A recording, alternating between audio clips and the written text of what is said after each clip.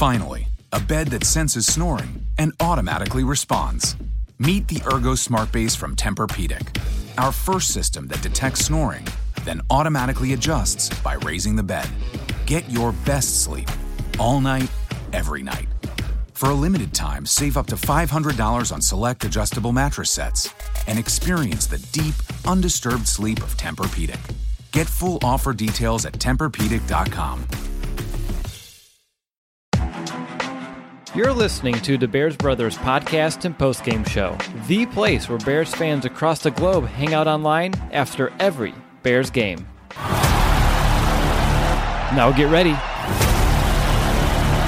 because it's time to bear down.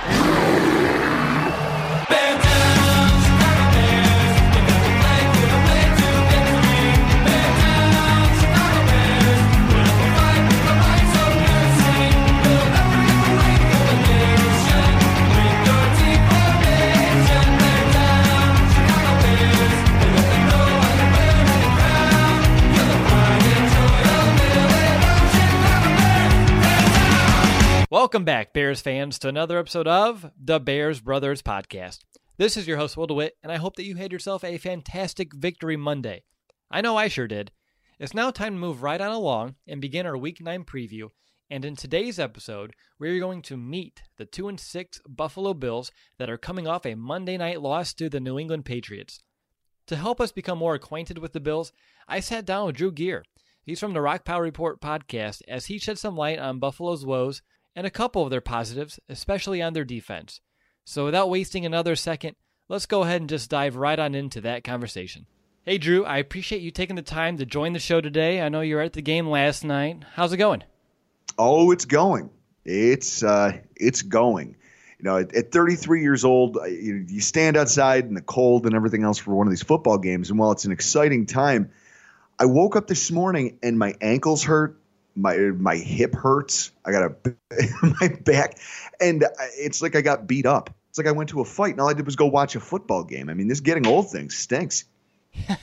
I'm turning 26 later this week, so I'm going to say I feel it too, but I'm not going to rub it in either. So, all right, so my first question, I want to begin with this, what I'm going to call offensive misery. You know, scoring 6 points or less in half the game so far in 2018. Obviously, there's a severe lack of talent on the offensive side of the ball, not being able to win on early downs, leading to a 31st ranking on third down, also dead last in the red zone trips per game and scoring points per game. And as a fan, I'm sure that's frustrating to watch. But I'm going to begin with a potentially difficult question to answer, but what's wrong with this offense? And maybe this actually is an easy answer. Is it simply everything? Well, it's a multifaceted question for sure. There's a lot that's not right. I mean, my producer gave me an analogy last night trying to talk some sense into me as I was ranting and raving on the drive home about how bad our offense was.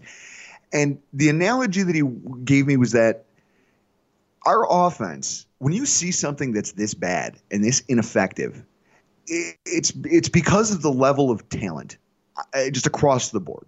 And the analogy that my producer used was that when we hired Brian Daboll to be our offensive coordinator, Sean McDermott must have sat him down at some point and said, look, we're going to sit down and we're going to build an offense. And it was as if he had asked him to make chocolate chip cookies. And Daboll said, that sounds like a great idea. I like the direction of the team. I like your philosophies. Let's go make cookies. And then he showed up day of and found out that all we had in the cupboard was chocolate chips. And they said, well, we'll figure it out. We'll figure something out. And that's what we've been doing for the first 8 weeks of the NFL season, is just trying to figure something out. We're ad hocing an offense. And it's not good. It's clearly not working. I mean, you're talking about an offensive line that at the beginning of the season, the offensive line was really the pain point for most fans. We were taking sacks at an alarming rate. Our offense, you're talking about a team that's been in the top, I'd say the top 5 for rushing going back to Rex Ryan's first year as a coach. I mean, our rushing offense with LaShawn McCoy has been potent. And you look at what we're doing now, and we're trying to run the same concepts. We just can't execute them. There's no blocking. And a lot of that, those struggles are amplified by the lack of talent at wide receiver, which has our fan base has kind of shifted their angst from, okay, the offensive line, maybe they're getting too bad of a rap. let's focus on these wide receivers. You have a room full of players who next season, most of them won't be on this roster. I mean, you've got Kelvin Benjamin, who's putting in the least amount of effort that I've seen from a football player in a contract year. I think last night during the ESPN broadcast, Booger McFarland flat out said that Kelvin Benjamin is one Popeye's biscuit away from being a tight end. So we've got that going for us. I mean, we've got a whole group full of ineffective. Finally, a bed that senses snoring and automatically responds. Meet the Ergo Smart Base from Tempur-Pedic, our first system that detects snoring, then automatically adjusts by raising the bed. Get your best sleep all night, every night. For a limited time, save up to $500 on select adjustable mattress sets and experience the deep, undisturbed sleep of Tempur-Pedic. Get full offer details at TempurPedic.com. Wide receivers who can't generate natural separation. And then you look at the quarterback position, and you have what? You have a grab bag of either dubious names like Nathan Peterman, veterans who really didn't have the greatest body of work to begin with Derek Anderson, or you have a rookie in Josh Allen who looks every part of a raw, underdeveloped player. So when you ask what's wrong with their offense, it'd be easier for me to talk about what's right, because that would probably only take about 30 seconds. I can tell. That was a very long-winded answer, but a very appropriate one at that. And you've obviously just kind of vented out some frustration about this offense. But looking at this organization as a whole and your head coach, Sean McDermott, what's like the fan base's confidence level in the direction of the Buffalo Bills? This is something that I myself lost my mind over in a Periscope video probably about 2 weeks ago after the Houston Texans game. I think ultimately the fan base, there's definitely people who are on edge. You know, the confidence level of the fan base is not good, which is crazy to think that we were just in the playoffs. We just broke an 17-year, almost 18-year playoff drought, and the sky is still falling here. You know, this is the season that everyone anticipated we were going to have last year. And when it didn't come, everyone was thrilled. But now that it's here, everyone's acting as if last season never happened, which is frustrating. But I can see some of it because I myself have some issues. I mean, first and foremost, I think that the things that stand out aren't so much that he can motivate. I mean, it's clear that Sean McDermott is a coach that can motivate players, and he can get I want to say he can get better performance than a group of players' talent level would suggest they're capable of. I mean, you want proof of that? Just look at our defense this year. We're fielding a top 5 defense in football some weeks, and at the same time, it's being wasted with this putrid offense. But then there's the decisions like the ones to keep Nathan Peterman around. Instead of going to your GM and saying, look, going into this season, I need a better backup option for Josh Allen. It's things like that have people on edge because it maybe seems as if maybe he knows how to coach offense, but when it comes to coach defense. But when it comes to the offensive side of the ball, Sean McDermott, maybe he just doesn't get it. And that's the vibe that's starting to permeate our fan base, and it's really putting a lot of people on edge. Sure, no doubt. You guys met my colleague Brandon during that Rams podcast throughout the offseason, and he has here in my notes that you said that the Bills had, and I quote, the worst quarterback room in the entire NFL. He just brought in Derek Anderson. He played almost the entire game yesterday, but now he's down with an injury. So 2 questions here. 1, who do you expect to play Sunday? And 2, what should we expect from that player? And what's your confidence level in said quarterback? Unfortunately, Josh Allen is still out with injury. And if Derek Anderson isn't healthy enough to play on a short week's notice, you unfortunately do not have an option if you're the Buffalo Bills coaching staff, except to roll out the human turnover machine, Nathan Peterman. I mean, he throws the ball to opposing defenses like he was throwing candy away at a parade. And it's one of the most frustrating things because when you watch the kid play, you watch him throughout the course of the preseason, you see a guy who really does well when he's asked to. One of the things that Nathan Peterman has really done well over the course of his early career is that when you can script up a one-read play, If you can say, okay, we're going to give you a read, a check down, and if there's nothing there, you just eat the ball or you run it. He, throughout the preseason, operated really well in those circumstances. Then when they opened up the playbook and tried to throw more at him, he throws the interceptions. And a lot of it comes from just bad tendencies, like staring down wide receivers or just not throwing with enough control. So with that, what you're going to see if he's our starter, if he is in fact the guy who's under center for us on Sunday, you're going to see a quarterback who can make some throws. He's an accurate passer within that short to intermediate range. At the same time, his ability to read a defense and understand what's happening in front of him is subpar enough that you're also going to see a guy who is literally going to be trying on most pass attempts to give you guys the ball. That's what's going to end up happening. Yeah, I saw his interception rate was like over 12%, which is, it's huge. I can't even put into words just how bad that is. And as a Bills fan, I'm sure you can't either, but let's transition to your rushing attack. It's not a one-man show. Shady McCoy and Chris Ivory, they've split carries rather evenly. They're only 2 apart so far this year, and their stats are rather identical. So I want to know, what's your take on each of these back seasons so far? Like, how are they being utilized, and has the lack of a passing game led to the Bills being unable to establish a run as much as I'm probably thinking? Oh, absolutely. Last night I'm in our seats. Now we are in the 200 section at New Era Field, which is a scoreboard side, second tier up, just so we can see the entire field. And I'm watching the way our offense is lining up and the way the Patriots defense is coming out. I saw more single high safety fronts out of the Patriots than I think I've ever watched. And maybe it's been like this all season, and I'm just now noticing it, and it's dawning on me that this is what's happening. But they're flooding the box with defenders simply because they know that we don't have our passing attack is completely toothless. And so with that, you're watching. When you combine that with the subpar play we've got from our offensive line, you're looking at a rushing attack where LaShawn McCoy can create when he has space to operate. But unfortunately, he doesn't have any space to operate here. They're not giving it to him, and what little space he could naturally get, defenses are actively working to take away.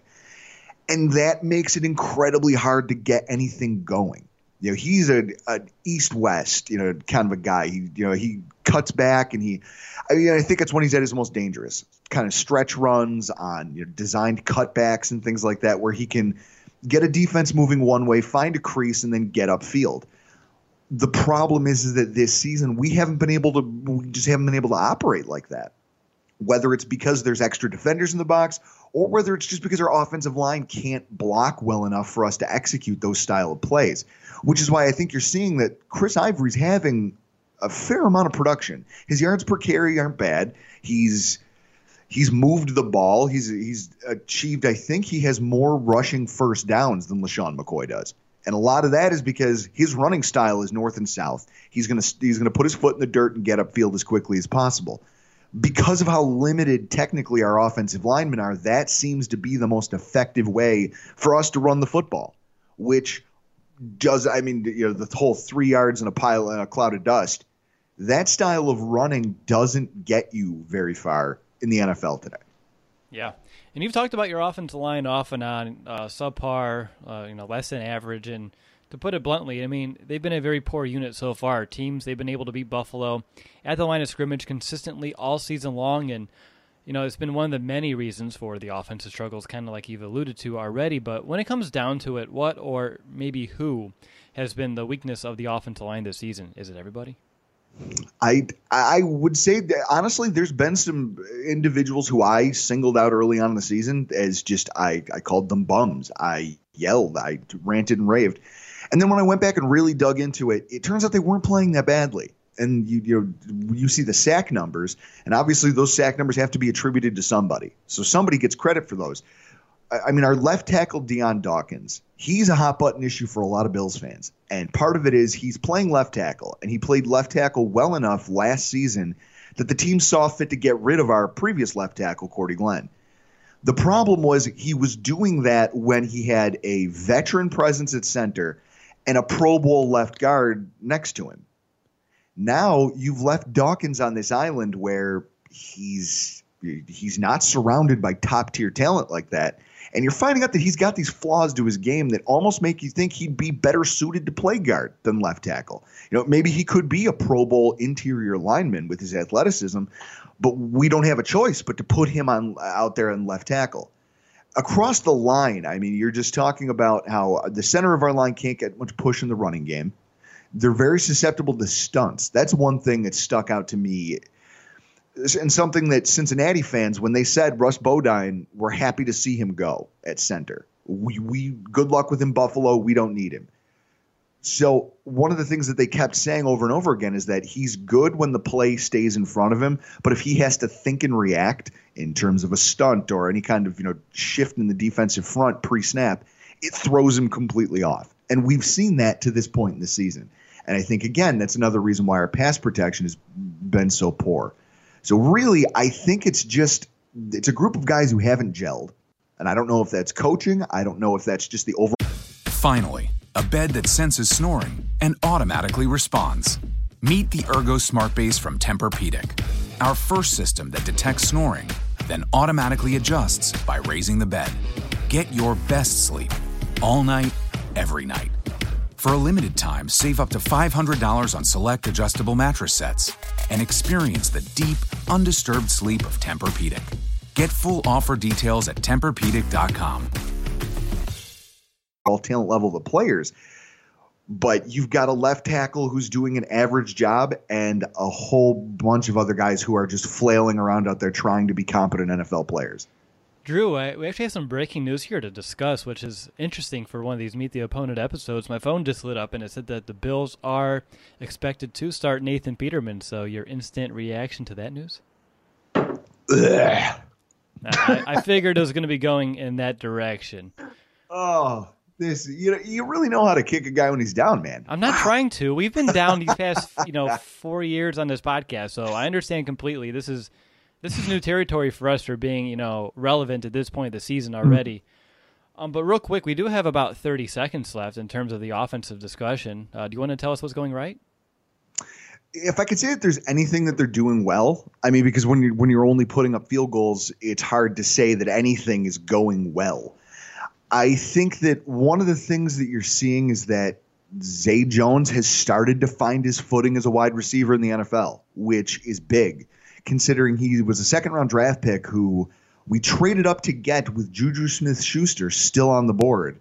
We traded up to get this wide receiver, knowing that he didn't exactly have an explosive athletic profile.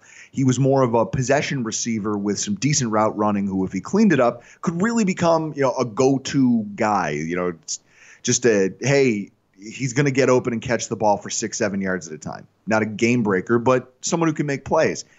And it really didn't materialize in his first year. So then he came into this season and struggled out of the gate. But it seems these last few weeks he's really kind of finding his footing, which if there's anything that's going right on this offense, at least I have that.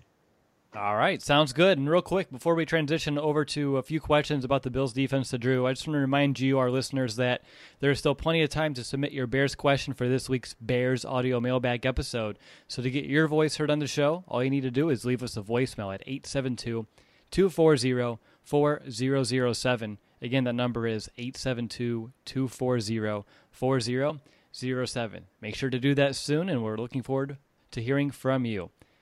All right, getting back to business here. Last night, your defense, they really impressed me. They did a fantastic job of limiting Tom Brady and the Patriots, and for the vast majority of the game, the defense did exactly what they're supposed to do. They didn't break, and instead they forced New England to field goals, settling for field goals, something that the Patriots don't do a lot of.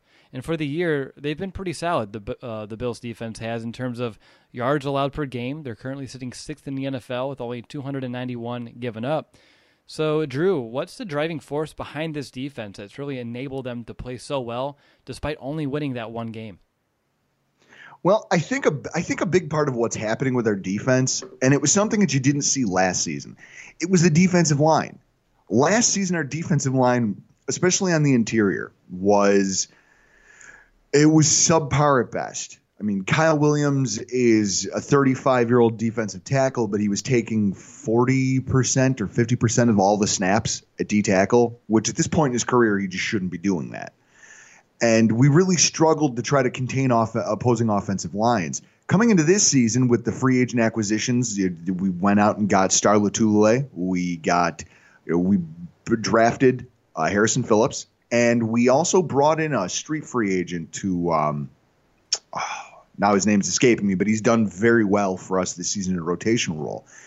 With that, our defensive ends, Trent Murphy, Shaq Lawson's playing pretty well, have been able to help out Jerry Hughes. The defensive line has been able to control a lot more of the offensive linemen for our opponents. And it's been able to keep our linebackers cleaner to make plays. And I think that's been a big part of it, especially when you consider how drastically upgraded the athletic profile of our linebackers is this season versus what we started week 1 last year. Yeah, and let's go right to those linebackers because I want to get your insight on Tremaine Edmunds because, lots of people in Chicago had him on their draft boards throughout the offseason. And, of course, we now have Roquan Smith, but Edmunds, he does bring some different elements to the table, especially with his height. I know that Edmunds left yesterday's game with a concussion, but would you mind sharing your analysis on his rookie season so far and then what you guys are going to be missing if he's unable to give it a go? Oh, sure. So Tremaine Edmunds was interesting for me because I drank so much after we picked Josh Allen. I was at a Jamaican resort. It was an all-inclusive. I was a Josh Rosen fan. So we're at this fancy dinner for one of my wife's friends. She's getting married, and she wants to have this dinner, and I'm watching the draft on my wife's phone. And when I saw that we drafted Josh Allen, I think I ordered 4 glasses of rum on the rocks. And the rest of the night just kind of fell apart from there to the point that I didn't realize we drafted him. So he was the saving grace of this draft for me. And looking back at it, now you mentioned Roquan Smith. I'm an SEC fan when it comes to college football. I've watched almost all of Roquan Smith's games, and I'm very familiar with him. You guys I would say this. At this point in time, I believe that you have the better of the 2 linebackers, but for very different reasons. When you look at Tremaine Edmunds he's an athletic freak. He's explosive. He's 6'5", 250 something pounds at 19 years old. And he's incredibly fast in the short areas of the field. True sideline to sideline linebacker who can be at times even asked to cover slot receivers.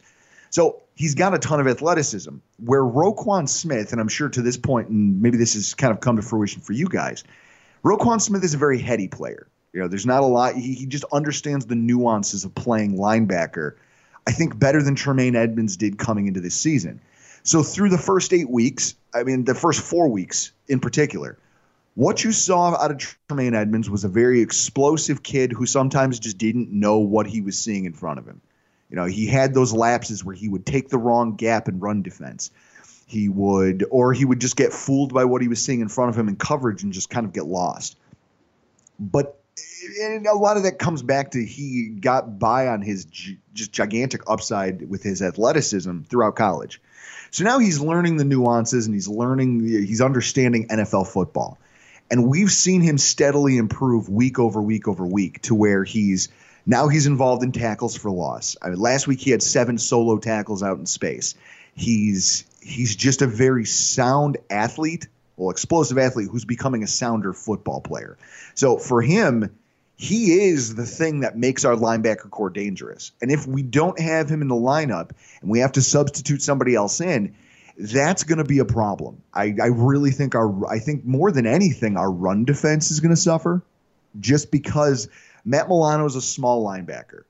Lorenzo Alexander isn't exactly a spring chicken.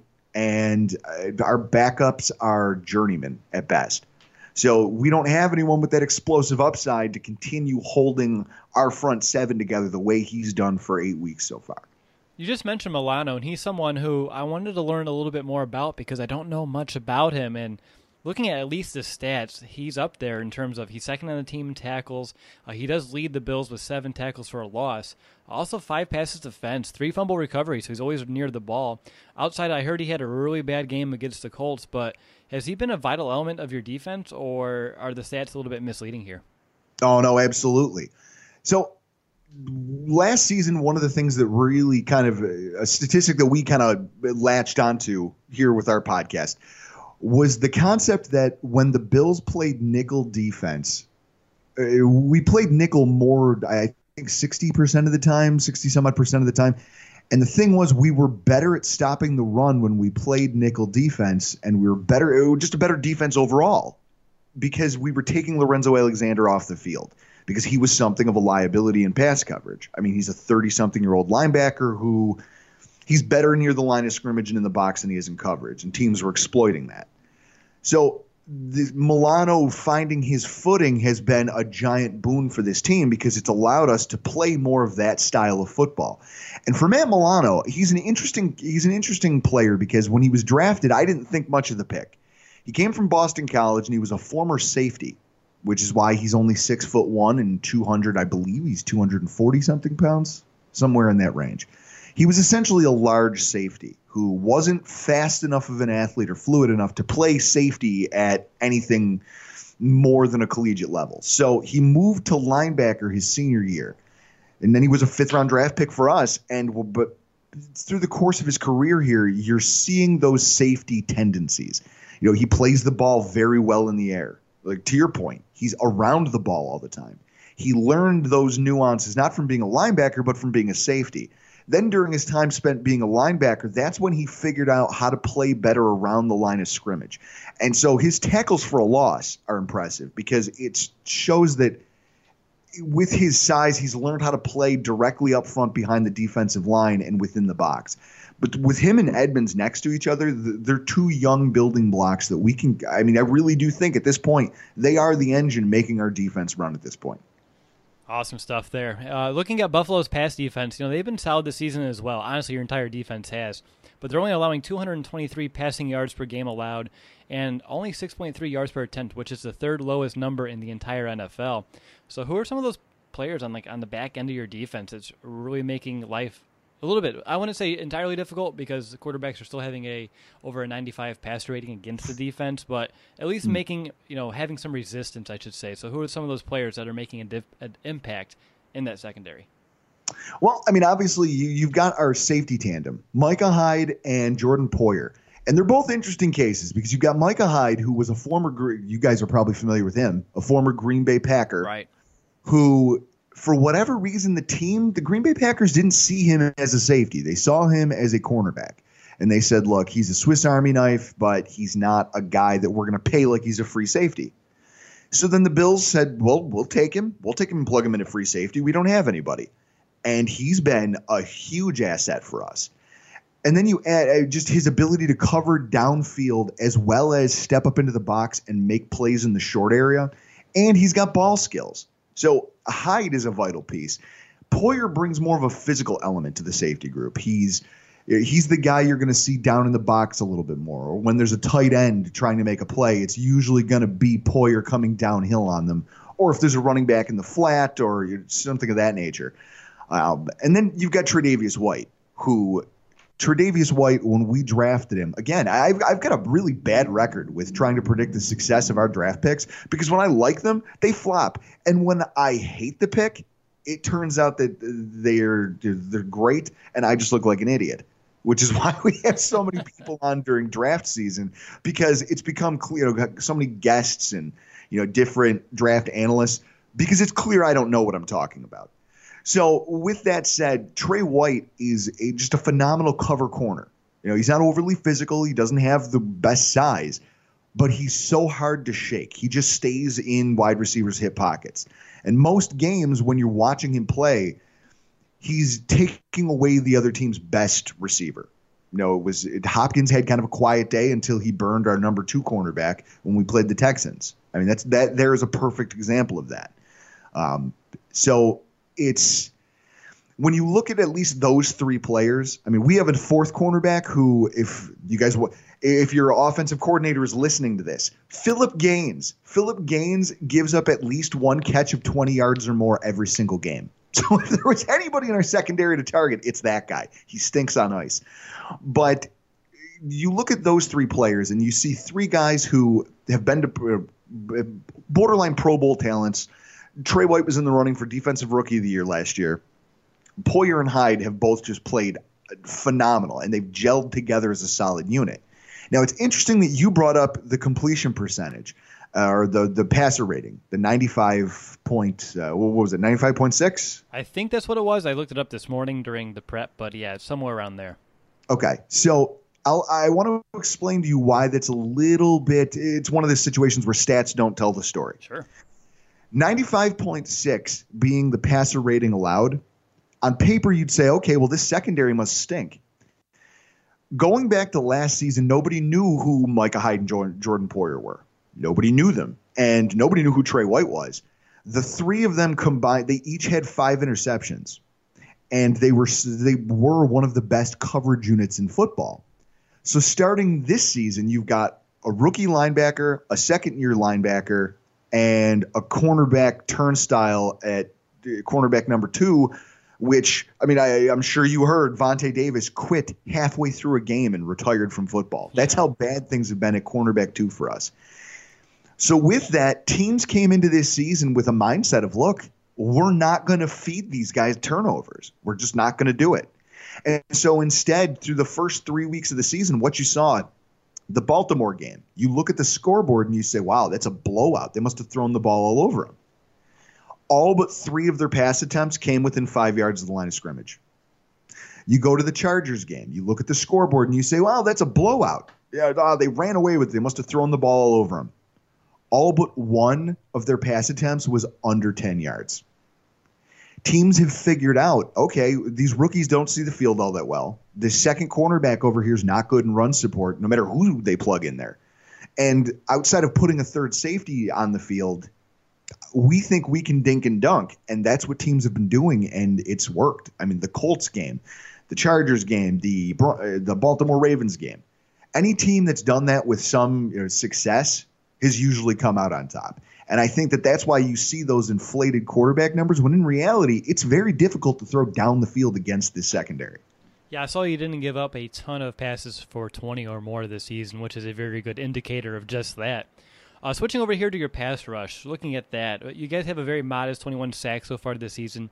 That is one more than Chicago. And even though Kyle Williams, he does lead the team in sacks with 6, it's actually been Jerry Hughes who I've noticed getting in the backfield more consistently. He does lead the team with 40 pressures on the year. So how would you assess the Bills' pass rush and maybe explain what's behind these solid numbers? Well, honestly, the Bills' pass rush last year was such a problem for the Bills that the team had no choice but to go out and do something about it.